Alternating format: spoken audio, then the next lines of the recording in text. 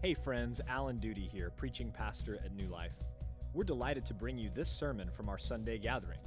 For more information or to support our ministry, visit us online at newlifecs.net. Thank you, and enjoy the following message.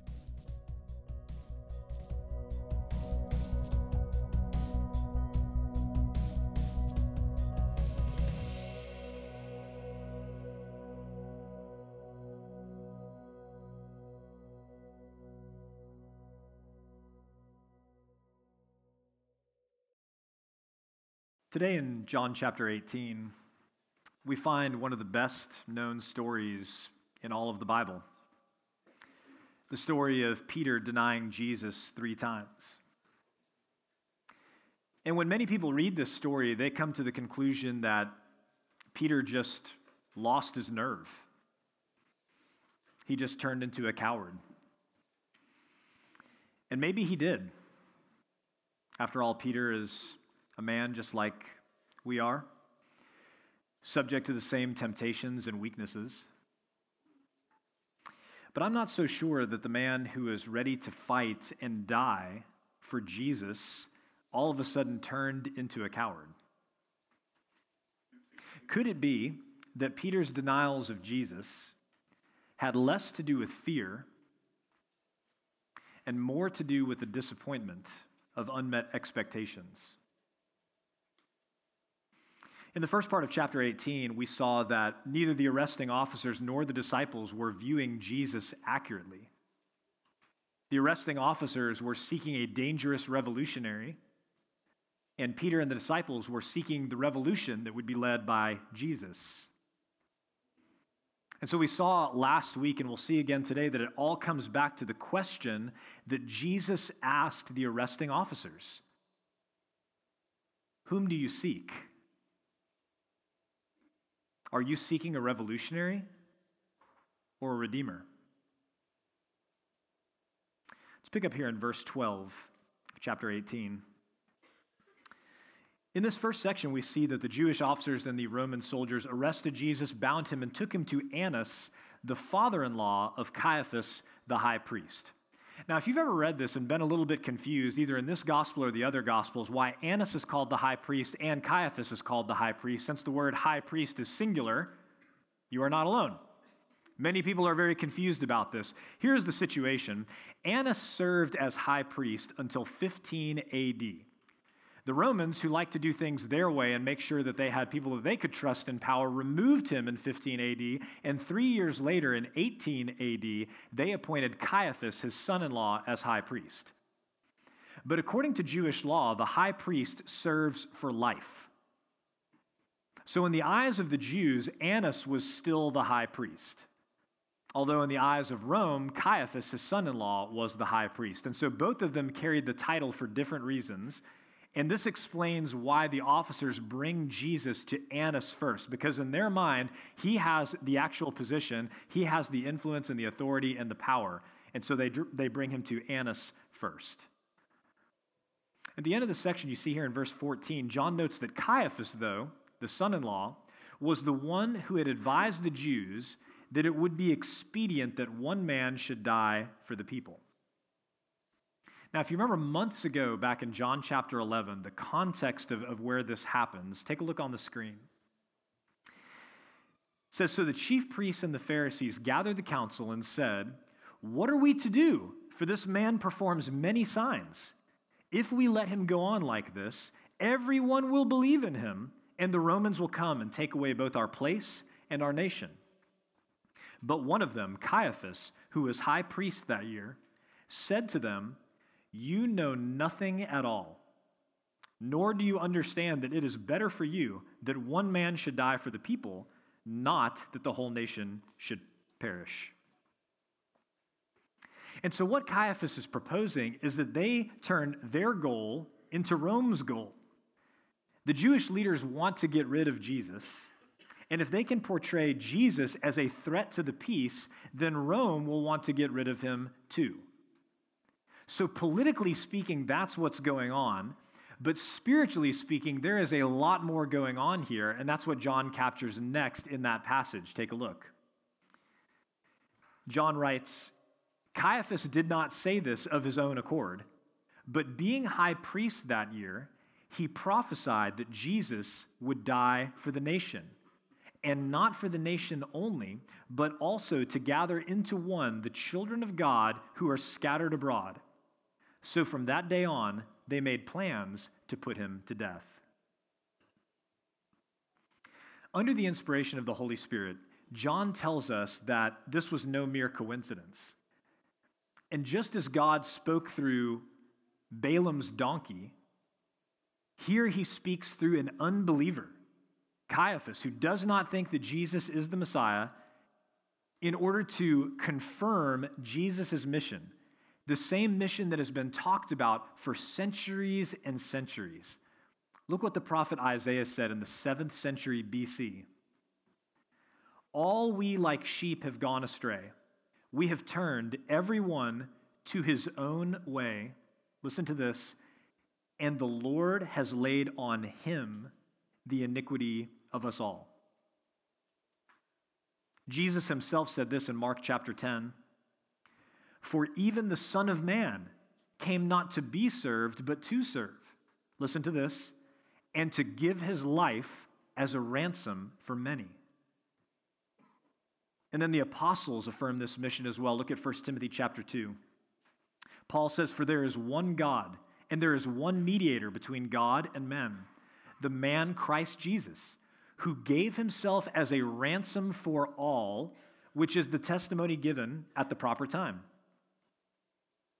So you see, to Caiaphas and the Jews, it may have seemed expedient to put Jesus to death. It may have seemed like a good idea to have one man die so that the whole nation didn't bear the punishment for this supposed rebellion. But this was God's plan all along, as the prophets confirm and as the apostles confirm and as Jesus himself confirms. It was God's plan all along to have Jesus die in the place of his people for their sins. Let's pick up now in verse 15. Simon Peter followed Jesus, and so did another disciple. Since that disciple was known to the high priest, he entered with Jesus into the court of the high priest. But Peter stood outside at the door. So the other disciple, who was known to the high priest, went out and spoke to the servant girl who kept watch at the door and brought Peter in. Now, according to Matthew and Mark, as soon as Jesus was arrested, the disciples all ran away, one of them losing his clothes in the process. That is quite a sprint. Luke notes that Peter must have turned around at some point because he starts following Jesus at a distance. And what John records here is that Peter and another disciple come to the door of the courtyard, but initially he has to wait outside because the high priest does not know who he is. However, the high priest does know this other disciple, and so he's allowed inside, and that other disciple goes back to the door, talks to the servant girl, and gets Peter in. Now, many readers assume that this is the Apostle John, because John doesn't like to name himself in his own gospel, and so that is a theory that many people hold, but that's harder for me to believe. Remember, John is a fisherman from Galilee. He comes from a poor family, blue-collar, working-class home. How likely is it that John and his family are acquainted so well with the high priest that he is allowed into his home for a trial? How likely is it that John the fisherman carries enough influence with the servant girl at the door that he can get his friend in at a time like this? I think it's a lot more likely that this unnamed disciple is either Nicodemus or Joseph of Arimathea. As far as we know, they kept their faith in Jesus a secret until they buried him. Nicodemus is the teacher of Israel. He would have been well known to the high priest and carried plenty of influence. Joseph of Arimathea was a wealthy, devout worshiper and probably would have been known to the high priest and his family as well. But either way, one of Jesus' disciples gets Peter inside. But on the way in, the servant girl at the door, who is probably told, do not, under any circumstances, let this man's disciples in here, she asks Peter, you also are not one of this man's disciples, are you? And Peter replies, I am not. Probably less than an hour ago, Peter was ready to die for Jesus. In the face of overwhelming odds, he was ready to fight, and it seemed like all of the disciples were. After all, in his gospel, Luke records all of them saying, Lord, shall we strike with the sword? It seems that all of them were ready to fight, but especially Peter. And as we saw last week, Peter didn't wait for Jesus to respond. He drew his sword and cut off the high priest's servant's ear. You know, the guy who owns the courtyard that they're now standing in, that guy. And Jesus did not commend Peter for his bravery, quite the opposite. He rebuked him, saying, no more of this, and put your sword back in its sheath. And then he allowed himself to be arrested and bound. And friends, Peter must have been so confused by the events of the last hour. What is going on here? He believed that Jesus was the Messiah. As we saw last week, Jesus told them to sell their cloaks and to buy swords. When they produced 2 swords, Jesus said, it is enough. Peter brought one of those swords and used it and then got rebuked and is forced to watch a group of officers and religious leaders bind Jesus and carry him away. Now, obviously, we can't know what Peter is thinking and feeling because the Holy Spirit does not tell us. But part of me wonders if he isn't thinking, how could I be so foolish? I actually thought this man was the Messiah. But that can't be right, because when the Messiah comes, he is going to vanquish his enemies and he is going to rule with justice. And that is clearly not what Jesus is here to do. And so when the servant girl asked Peter if he was one of Jesus' disciples, and he replied, I am not, maybe that's because Jesus failed to meet his expectations. Friends, many people begin following Jesus when they're kids or in college or even later in life. And if you were to ask them in those early days, are you one of Jesus' disciples? They would proclaim loudly, with a cross around their neck and a Bible in their hand, yes, I am. But after a while, when their friends and classmates and coworkers begin to make fun of them and ostracize them and exclude them because of their faith, there comes a day when someone asks, are you one of Jesus' disciples? And they reply, I am not. Or the trials of life hit, and they don't get the job that they prayed for, or the girl they hope to marry breaks up with them, or someone they love gets sick and dies, and they think, Jesus, I served you. I prayed, and you still let this happen to me. And then someone comes to them and says, aren't you one of Jesus' disciples? And they reply, I am not. You see, in all these cases, Jesus didn't do anything wrong.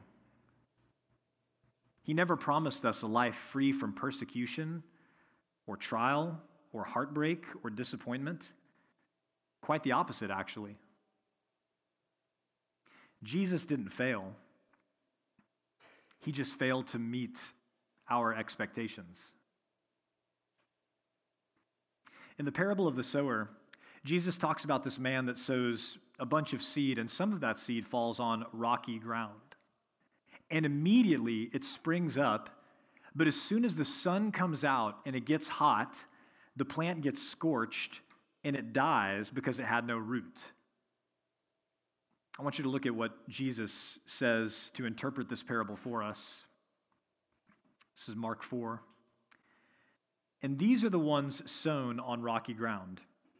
The ones who, when they hear the word, immediately receive it with joy, and they have no root in themselves, but endure for a while. Then, when tribulation or persecution arises on account of the word, immediately they fall away. From all that we've seen here in John chapter 18, it seems pretty clear that Jesus did not meet Peter's expectations. Peter thought that they would fight it out, that he would use his sword, and Jesus would use his supernatural power, and by the very next day, Jesus would be seated on the throne, ruling with justice, the disciples all around him. That was his expectation.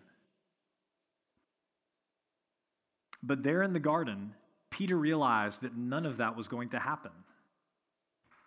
And so when the servant girl asked him, "Aren't you one of Jesus' disciples?" he replied, "I am not." What are your expectations of Jesus? If you expect that faith in Jesus will exempt you from persecution or trial or heartbreak or suffering of various kinds in this life, you will be disappointed. But if you expect that Jesus' mission was not to make your life here as pleasant and as easy as possible, but to redeem you from your sin and its power in your life and its consequences over your eternity, you will be satisfied in Jesus. You will never become cynical and jaded because your expectations of Jesus are correct. They are in line with what the prophets said and the apostles said and what Jesus himself said about his mission. His mission was to come and redeem us. His mission was not to give us the life that we pictured, the life of our dreams here on this earth. What do you expect? Verse 19.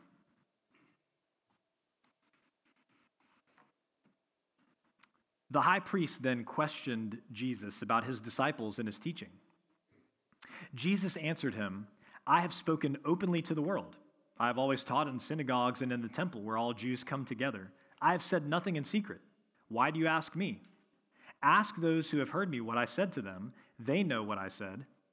When he had said these things, one of the officers standing by struck Jesus with his hand, saying, "Is that how you answer the high priest?" Jesus answered him, "If what I said is wrong, bear witness about the wrong.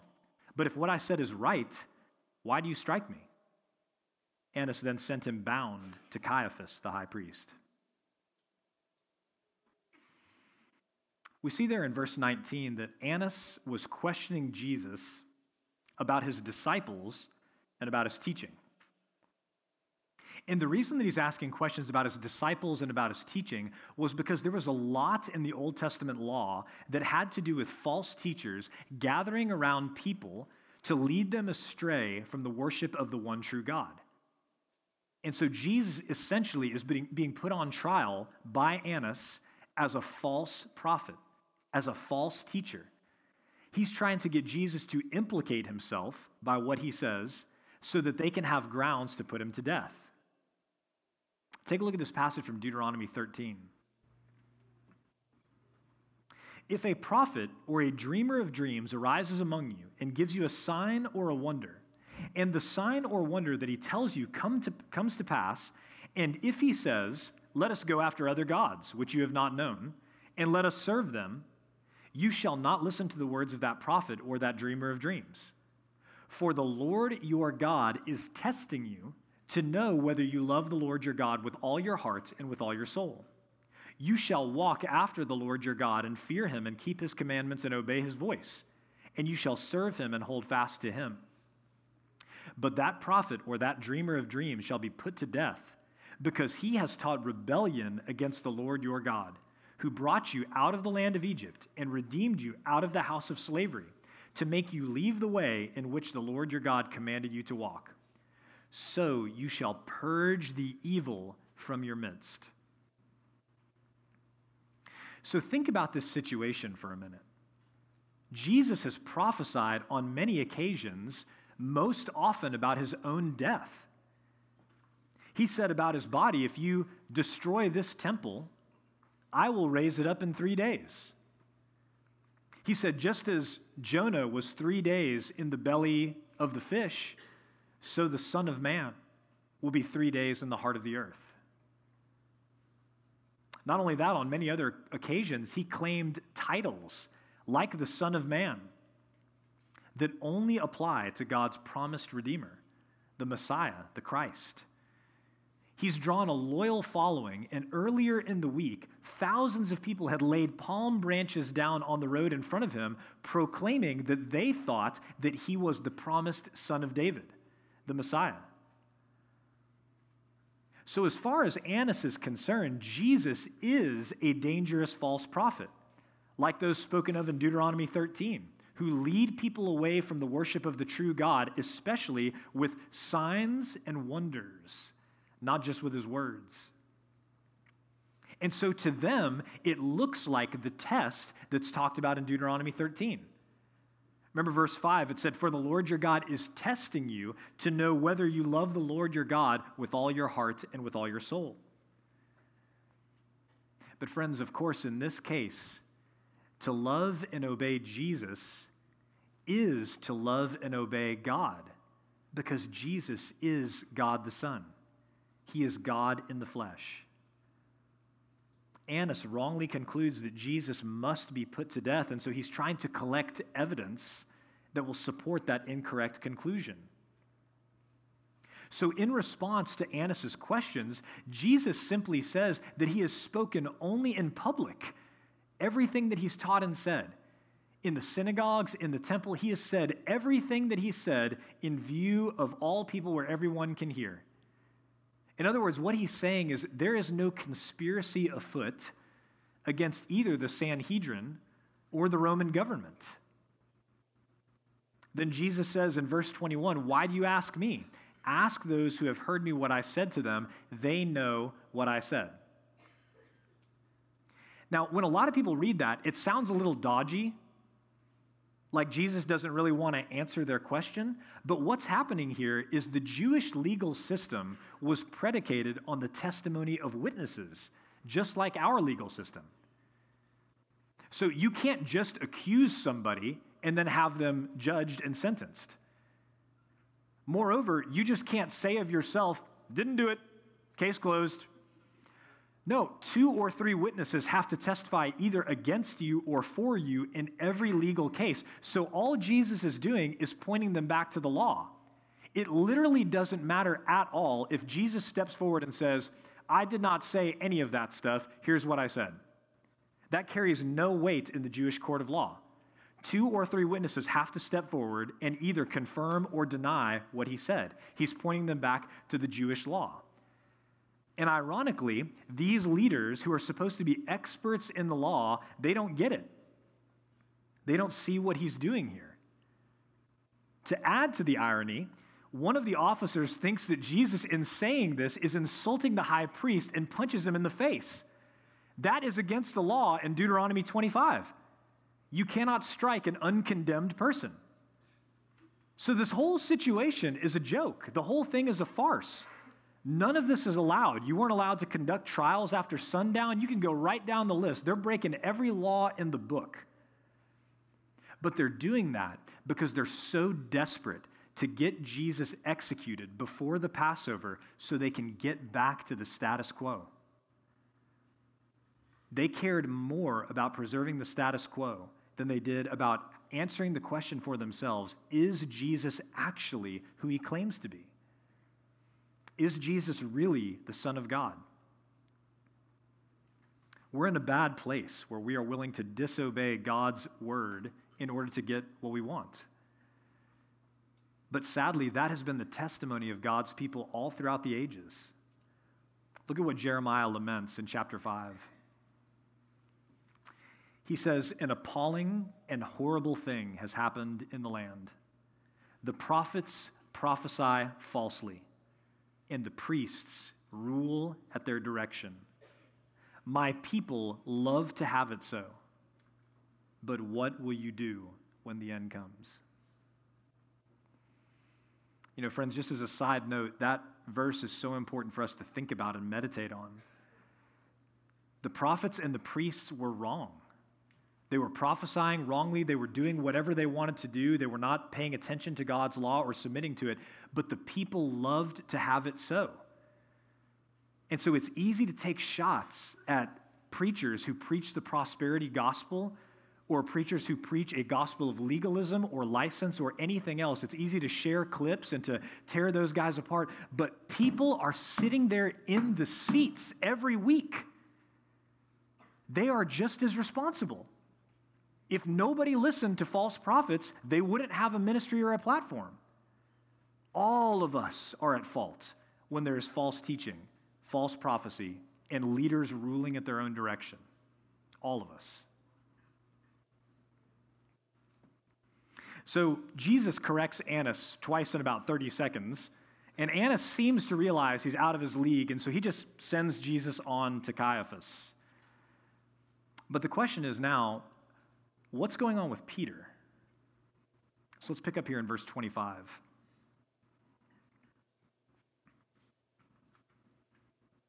Now, Simon Peter was standing and warming himself. So they said to him, "You also are not one of his disciples, are you?" He denied it and said, "I am not." One of the servants of the high priest, a relative of the man whose ear Peter had cut off, asked, "Did I not see you in the garden with him?" Peter again denied it, and at once a rooster crowed. Now, if we go back to verse 17, where Peter first denied being one of Jesus' disciples, I want you to look at right after that what happens in verse 18. It says, "Now the servants and officers had made a charcoal fire because it was cold, and they were standing and warming themselves. Peter also was with them, standing and warming himself." I want you to pay careful attention to the words that John is using in verse 18 here. Peter followed Jesus into the courtyard, but he isn't with Jesus. Who is he with? Jesus' enemies, the arresting officers, the servants, these people who had made this charcoal fire. What are those people doing? Standing and warming themselves by the fire. What is Peter doing? Standing and warming himself by the fire. John is drawing our attention to the fact that Peter is not with Jesus, but he's with Jesus' enemies, doing the exact same things that they are doing. He is doing his best to blend in with the crowd, and in verse 25, he is still there with them, doing the same thing, standing and warming himself by the fire. Church, that is our great temptation, isn't it? To blend in with the crowd. We don't want to ruffle any feathers. We don't want to offend anybody. We don't want to be known as that Christian. And so we do everything we can to blend in with the crowd. We stand where they stand. We do what they do, doing our best to blend in and hoping that nobody puts us on the spot and asks us who we are and what we believe. But Christians, that's not how we're called to live in the world. Look again at Matthew 5, this passage we focused so much on over the last month. You are the light of the world. Now look at that statement. That is a statement of fact. It doesn't matter if you want to be the light or not. You are the light of the world. A city set on a hill cannot be hidden, nor do people light a lamp and put it under a basket, but on a stand, and it gives light to all in the house. In the same way, let your light shine before others, so that they may see your good works and give glory to your Father who is in heaven. The command that Jesus gives to us is let your light shine. In other words, people should know that we are Christians. Our faith should be known on campus. Our faith should be known in our workplaces. Our faith should be known in our neighborhoods. It should be known that we follow Jesus. We are not supposed to blend in with the world. As oil does not mix with water, light does not blend in with darkness. We shouldn't be known for sin. We shouldn't be known for being obnoxious, for being bad neighbors, bad group project members, lazy workers. We don't want to be known and stand out for the wrong things. But friends, we are called to be the light of the world. This world was plunged into darkness the second Adam and Eve sinned. And as Christians, we've got to stand out. That's part of God's plan. We stand out so that we can point people to Jesus. Let your light shine before men so that they see your good works and glorify your Father in heaven. That's the whole point. We stand out so that we can point them to Jesus. And so ask yourself, do I stand out in any way? Do I stand out in any way from my coworkers, from my classmates, from my neighbors?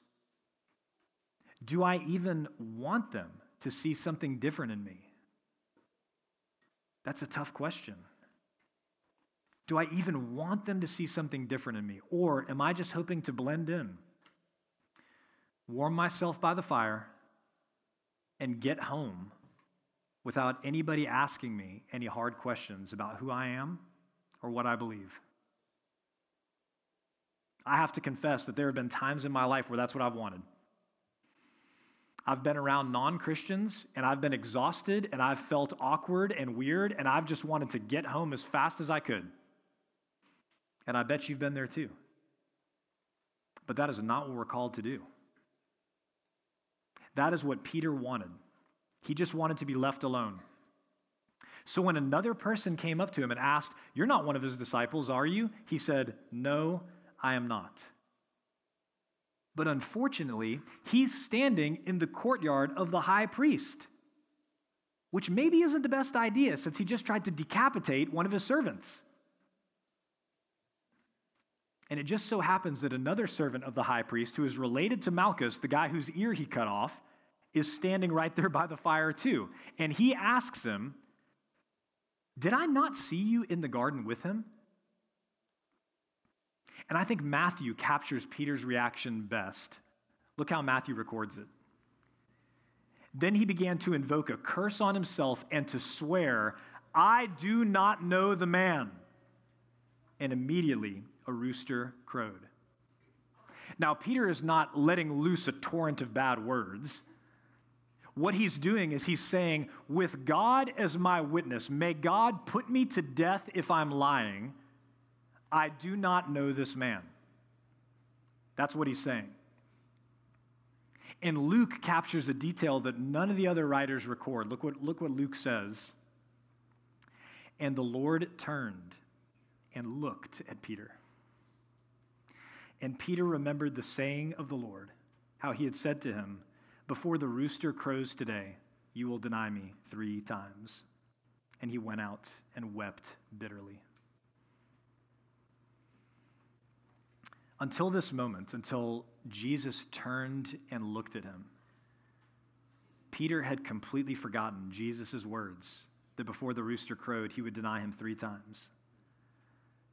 But more than that, until this moment where Jesus turned and looked at him, Peter had forgotten his own words. Look again on the screen at Mark 14. Peter said to him, "Even though they all fall away, I will not." And Jesus said to him, "Truly I tell you, this very night before the rooster crows twice, you will deny me 3 times. But he said emphatically, "If I must die with you, I will not deny you." And they all said the same. It is so hard to make sense of this, isn't it? How? How did Peter go from confessing that Jesus is the Christ, the Son of the living God? How did he go from promising that he would never fall away, from promising to die with him, to denying that he ever knew Jesus at all? Friends, in the infinite wisdom of God, this is one of the beautiful things about having 4 different gospel accounts, because each author sheds light on details that the others don't record. And so look again at Luke 22. I think this gives us a clue as to why Peter reacts the way that he does. Peter said to him, "Lord, I am ready to go with you, both to prison and to death." Jesus said, "I tell you, Peter, the rooster will not crow this day until you deny 3 times that you know me." What did Peter say to Jesus? "Lord, I am ready to go with you, both to prison and to death." Well, who in the world says that to their teacher? I'm ready to go to prison and to death? The only person that says that to his teacher is a man who expects to get into an altercation that would probably lead to you winding up in jail or dying. That's the only person that's going to say that. So why did he do that? Why did Peter draw his weapon when these officers showed up? As far as we know, he's the only one who did it. Why did he do that? Well, go back to what we talked about last week and earlier today. What is Peter looking for? Peter is looking for a revolution. That's what he's looking for. And so when armed guards and soldiers come to arrest Jesus, of course he drew his sword and attacked them, because that's what he expected. He said he was willing to go to prison and die, and he proved it. What he didn't expect is what happened next, where Jesus rebuked him, saying, "No more of this, and put your sword back in its sheath." He definitely did not expect that. You see, friends, Peter was willing to die for Jesus. But Peter was not willing to allow Jesus to die for him. At this point, Peter is unable to see that Jesus is the Redeemer, the suffering servant promised in Isaiah 53, the one man that, as Caiaphas said, would lay down his life for the people. Over the years, I've had lots of conversations with others who have the same problem as Peter. They're willing to see Jesus as a revolutionary of some kind, but they are unwilling to see him as the Redeemer that they need. In fact, the very idea that they need to be redeemed is offensive to many people. They cannot accept the idea that they can't atone for their sin. And so just like Peter, they are glad to have Jesus' help with their sin. But they are not ready to accept his sacrifice on their behalf. Friends, if you find yourself in that position today, if you have only looked to Jesus for help with your sin, but you have not looked to him to redeem you, to save you, then I hope that this passage shows you that we are beyond help. We need far more than help. We need to be rescued from the power and the penalty of our sin. That is why Jesus came. That's why he allowed himself to be arrested and condemned and beaten and crucified. Because he came to lay down his life in our place and take it up again. All that we can do and all we must do is receive him through repentance and faith. We turn from trusting in ourselves and in anything else besides Jesus, and we put all of our faith in the fact that his life, his death, and his resurrection alone are sufficient to save us from our sin and to reconcile us to a holy God. So friends, if you have not done that, let today be the day that you turn from your sin and receive Jesus by faith, not as a revolutionary who can help you with your sin, but as a Redeemer who can and will rescue you from your sin.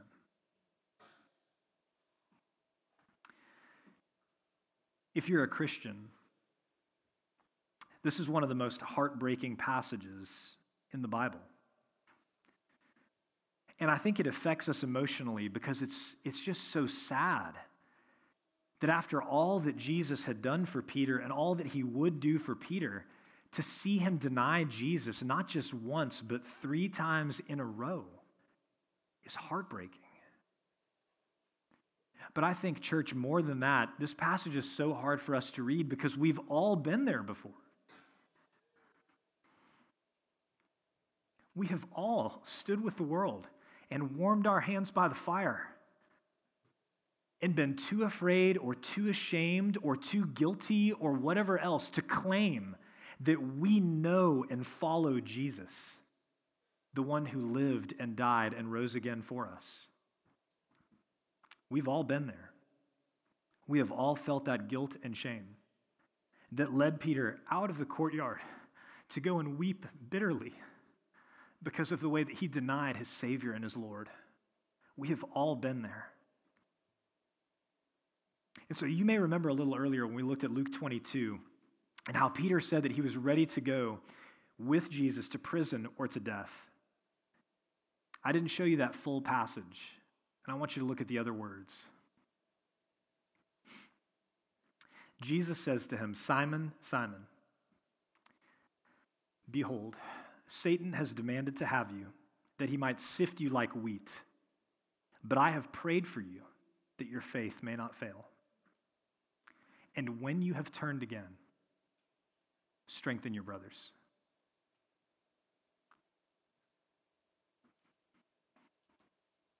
Jesus knew exactly what Peter was going to do. And he still prayed for him. And he said, when you've turned again, strengthen your brothers.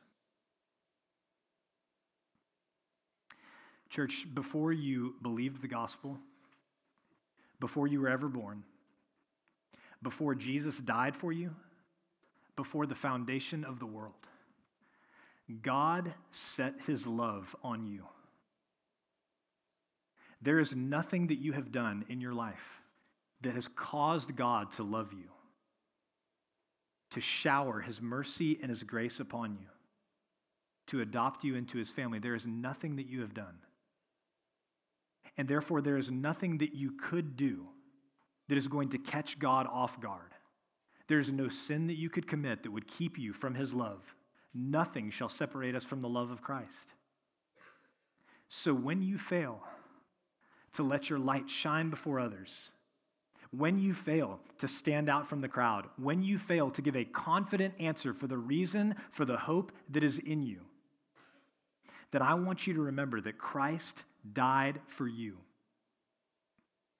so that on your worst day, you'd have a Redeemer that you could run to. Let's pray.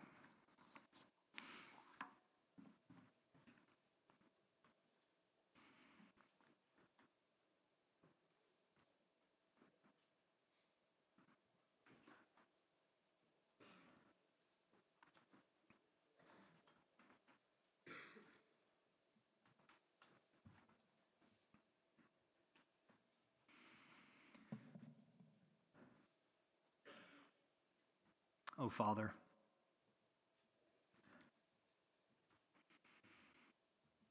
it is difficult to read this passage of Scripture.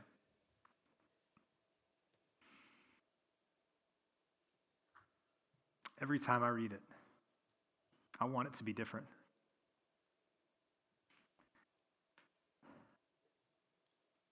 Every time I read it, I want Peter to say with confidence that he follows Christ.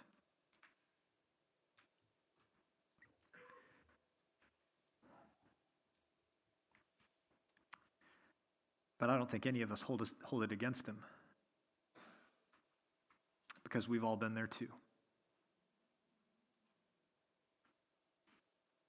And so we pray, God, that just as you prayed for Peter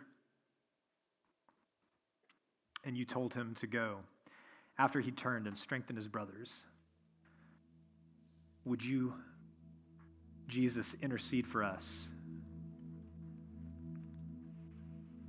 And would you give us the strength to build up and encourage others who are weak like us,